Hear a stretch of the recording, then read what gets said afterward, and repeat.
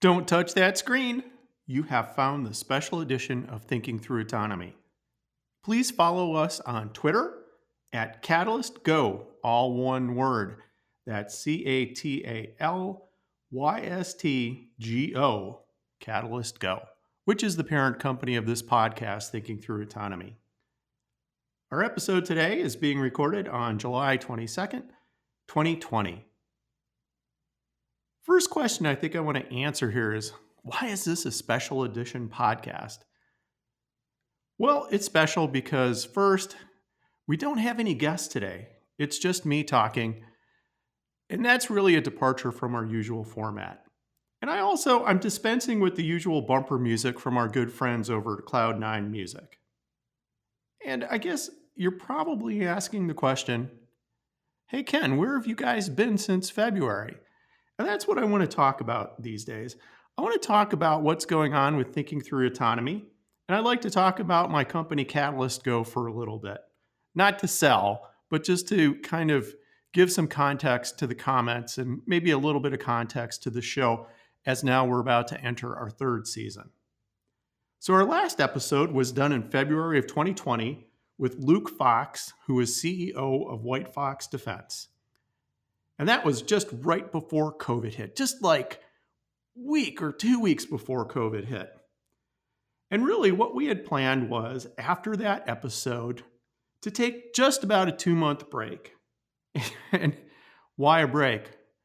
Podcasting is actually a little harder than it looks and it sounds. And I needed to take a rest. We all needed to take a rest from this because at the pace that we were going, we just kind of got worn out. And I also wanted to kind of refresh the show format, see if we were doing things the right way, get some feedback from the audience, and just kind of understand if we're hitting the right tone or if we're not hitting the right tone, if we're bringing on the right guest or we're not. And that's what the whole 2-month break was about. You know, typically before we even get a guest, we do just about 16 hours of research. That includes looking at the guest background. And maybe the funnest part for me is finding that little factoid that a guest has maybe forgotten about her or his life and talking about it and making them remember, hey, this is how you got in the business, or hey, this is who you were before you became this famous CEO. And I really love doing that. And we've got countless administration that goes on before, after, and during a podcast. And that's, things like getting the web pages updated, getting the tweets ready to go, doing coordination between all the various press organizations, whether it's the press organization from the company or it's us here, and just getting the coordination out of the way. And also, there's a lot of post-production work. And that post-production work, that's done by my good friend Aaron Watson over at Piper Creative in Pittsburgh. And he's responsible really for how great this show sounds. I mean, I'd be squeaky and everything if it wasn't for Aaron taking my voice and cleaning it up. So hats off to Aaron. Basically, at the normal tempo for this podcast, it's a huge time commitment. Plus, I also have a day job. And that involves kind of being the on-call CTO for our aerospace and investment industry clients. One of the reasons that I insist on doing all this research and all of the work that leads up to the actual recording of the podcast is, frankly, I can't stand lazy hosts. And you could tell if you're listening to a lazy host on a podcast, if she or he starts out by saying, so tell me about yourself. Hey, what kind of dog do you own? What's the color of your house? And as soon as I hear that, it says to me two things. First off, that the program didn't take the time to research the person that they're interviewing. And, I find that kind of sad. And second off, it's kind of sad because they're not able to get the best out of their guests.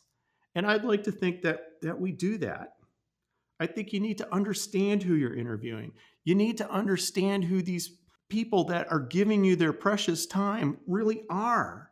And I like understanding people as people and not necessarily as the slick, shiny sales brochure that maybe accompanies them in their professional role.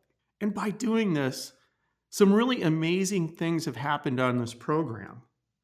For instance, if I wouldn't have done any research at all, I wouldn't know that Amy Corte, who's president of AeroStreet, has this passion about sustainability and resilience and affordable housing. And that's really what drives her as she designs buildings that are going to have drones land on them, autonomous vehicles pull into their parking garage, and advanced air mobility vehicles land on their roofs. But that's the foundation that Amy brings. I had this other wonderful guest, Israel Stahl. He's an inventor. He's a lecturer on creativity. And if I wouldn't have sat down and talked to him and done the research, I would have never have known that he was at SpaceX and he designed key parts of the Falcon 9 rocket. And every time now, and I hope you too, when you see a Falcon 9 rocket land on the drone ship, you'll know that Israel Stahl was one of the people who brought this miracle and this revolution to us. And Israel even did things like design Pez dispensers and torpedoes. And then our last guest, Luke Fox of White Fox Defense. He's an amazing humanitarian. He's a children's rights advocate, and he's trained as a human trafficking investigator. And so while you and I might know him as a drone wizard, it goes much deeper than that. And then when I think about Bonnie Simi, who's president of JetBlue Ventures, she was an Olympian before she went to the top of the aviation investing world. And everything we talked about and everything I read about her, that experience drives her worldview. And you wouldn't know that if you just asked, Bonnie, where are you investing your money today? It goes back to me and my commitment to you to say, I want to bring out what drives and what motivates the people who are bringing us the revolution in autonomy.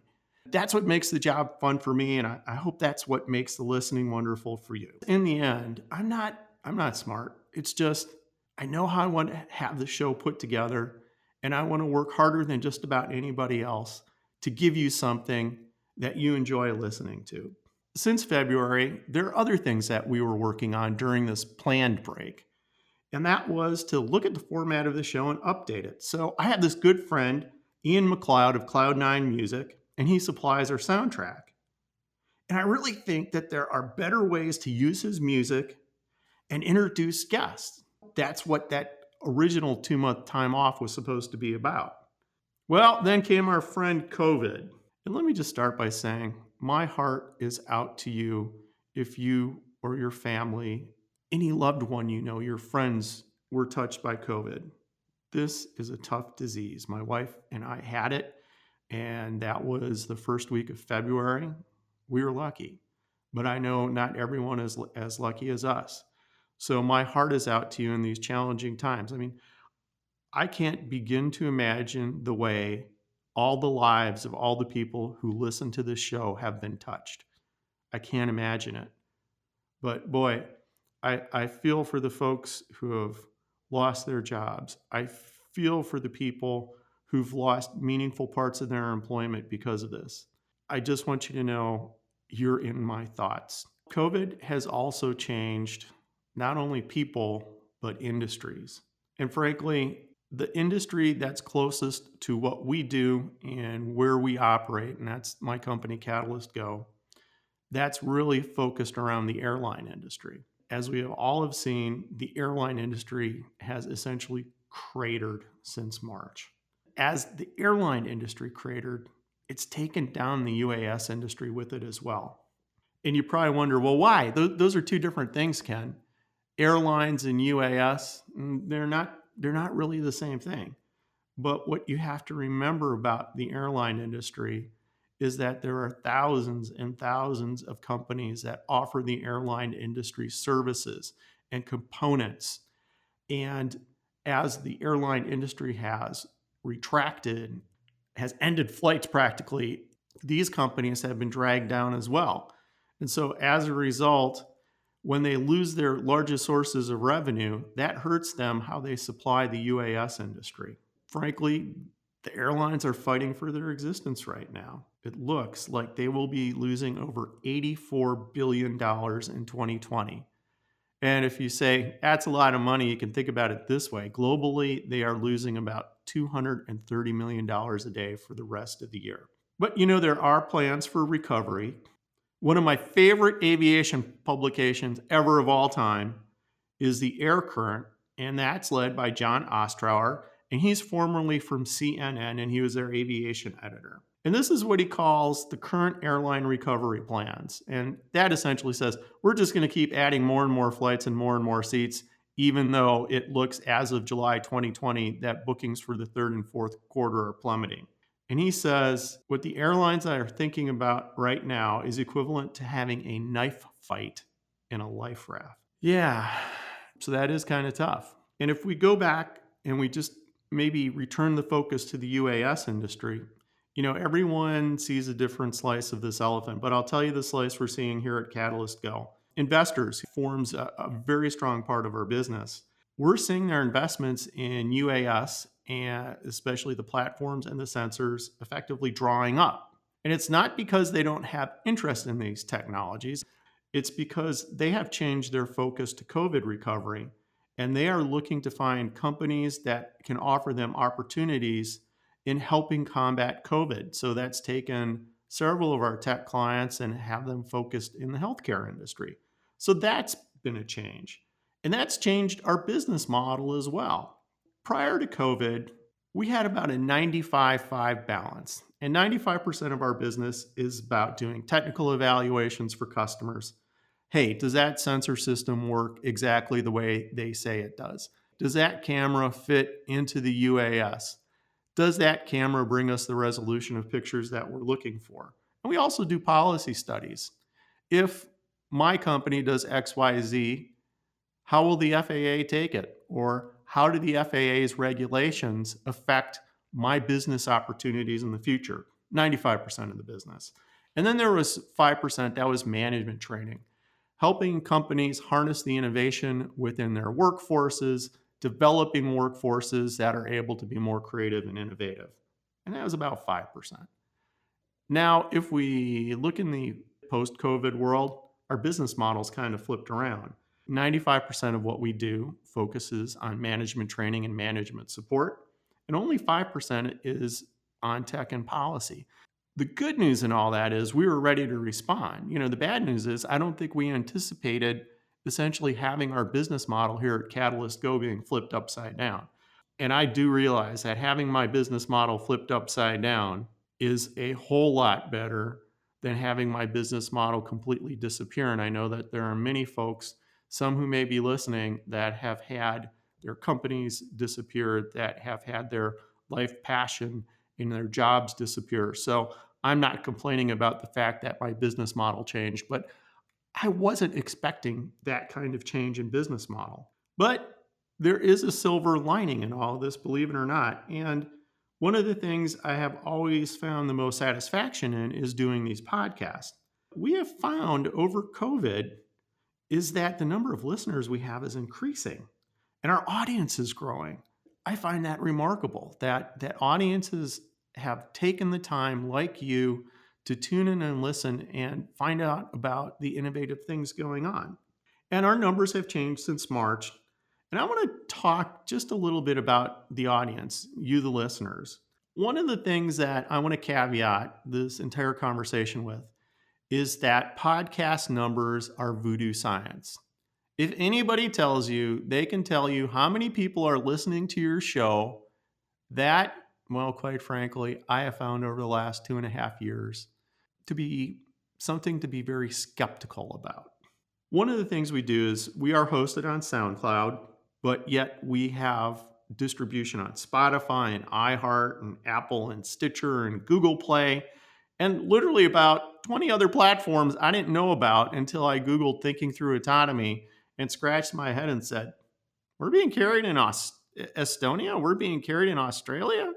And we're on these services down there? How the heck did that happen? So we've got pretty widespread distribution, and I'm happy for all of our partners that are able to do that. And also for a time, we used something which we thought was going to solve all these problems. That was a service called Podtrac. For those of you who don't understand and have taken an interest in how these podcasts are distributed, essentially there's an RSS feed. Apple will ping the RSS feed, and the RSS feed will say, okay, here's a new episode of Thinking Through Autonomy. Here's the title. Here's the picture that goes with it. Here's the sound, the content. Here's the sound file type. And what Podtrac does in that whole RSS feed, it puts a little token that records that this song was played. It's not a tracking token, so I don't know who you are, who's listening. And, this is what we found using Podtrac. Nothing ever agrees to Podtrac. And that's not a hit on Podtrac, but what it is saying is that if I get statistics from SoundCloud, they will disagree from Podtrac. For instance, if SoundCloud says 300 people today listen to this podcast on iTunes, Apple will come up with a totally different number. Podtrac will come up with a totally different number. And there was one day where we had 300 listens, according to SoundCloud, but it only showed like 25 on Apple, and it only showed, I think, like 13 on Podtrac. And so I'm scratching my head. So anyways, long way of saying it's kind of a mystery. Now, we all know this show is not Joe Rogan's show. I'm not saying we have millions of listeners or tens of thousands of listeners, but we do have thousands of listeners. I'm really happy about that, and I'm very thrilled that you're tuning in. And I want to tell you maybe just a little bit more about the backstory of Thinking Through Autonomy before I start talking about what we've seen in terms of listenership over the last several months. So back in 2018, I took the jump. I got myself a Tascam linear PCM recorder. I got 2 lapel microphones, and I grabbed my good friend Akmel Ali. Akmel is one of the premier experts on Safety Act, and that is an insurance plan that DHS offers. And I said, Akmel, you have to be my very first guest ever, and I want to record a podcast with you. I said, Akmel, I'm going to do everything right on this. So what did I do? I recorded the podcast with Akmel. I got placement of the podcast in newsletters. I paid for a couple ads. I sent out thousands of emails to my mailing list, had some friends carry on their Facebook page, and thought, holy cow, who would not want to hear and listen to Ken Dunlap on Thinking Through Autonomy? Who would not? I mean, these thousands of people were contacted.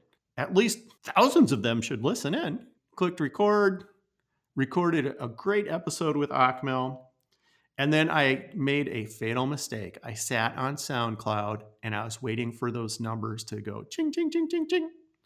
And in the end, I think on that very first episode, we had 3 total listeners. And that was probably myself, for sure, Akmel, and I believe my wife. And that was it. All that time, all that effort, all of that good help from Akmel, 3 total listeners. Or at least that's what SoundCloud told me. And, I was kind of bummed. I was kind of bummed because, again, I thought, with all of these friends of mine, you would have to think that a couple more than 3 people would be interested. But, I'm not going to stop. I didn't stop because I enjoy doing this. I enjoy recording podcasts. So then I recorded a couple more episodes. And we got more listeners. I think we had between 10 and 20 listeners a month, as reported by SoundCloud, for the next several episodes. And again, I was bummed by that. I mean, did everything right. Newsletters, ads, emails, Facebook, the whole 9 yards. And then something happened in October of 2018, which to this day, I can't explain. We went from 10 to 20 listeners a month to about, according to my favorite SoundCloud, 300 a day. I was scratching my head, and I did not know who might have carried this podcast, who might have tweeted it, who might have put it on Facebook. I don't think I'm good looking enough for Instagram, so I don't know if anybody posted the cover of the show there. But somehow word got out, and that's when everything took off. You know who you are. You may be that person who in October of 2018 made mention of this podcast to your social network, and I can't thank you enough. So if you are that person and please let me know, because I have a lot of thanks for you. So our numbers have kept growing ever since. And that tells me that what we're doing here is really paying off. We're hitting the right tone, we're getting the right content, we're getting the right people, and I'm really thrilled by that. And I guess the question you may be asking is, so what happens next on Thinking Through Autonomy? Well, the first thing we're going to do is we're going to shorten the format to just about 30 minutes. In the past, we've gone anywhere from about 55 minutes to about an hour and 3 hour and 4 minutes.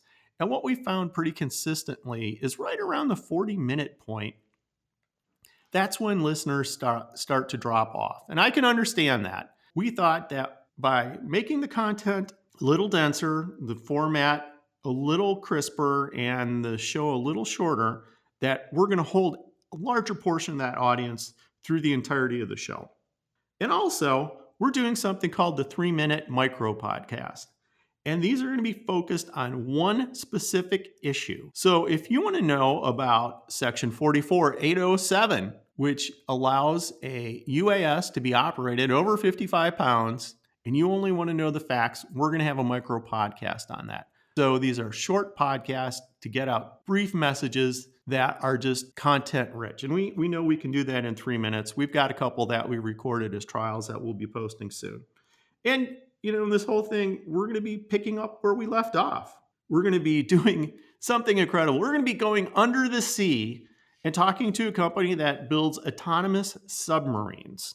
We're going to be going to the moon. And we're going to be speaking to a company that is building a lunar lander.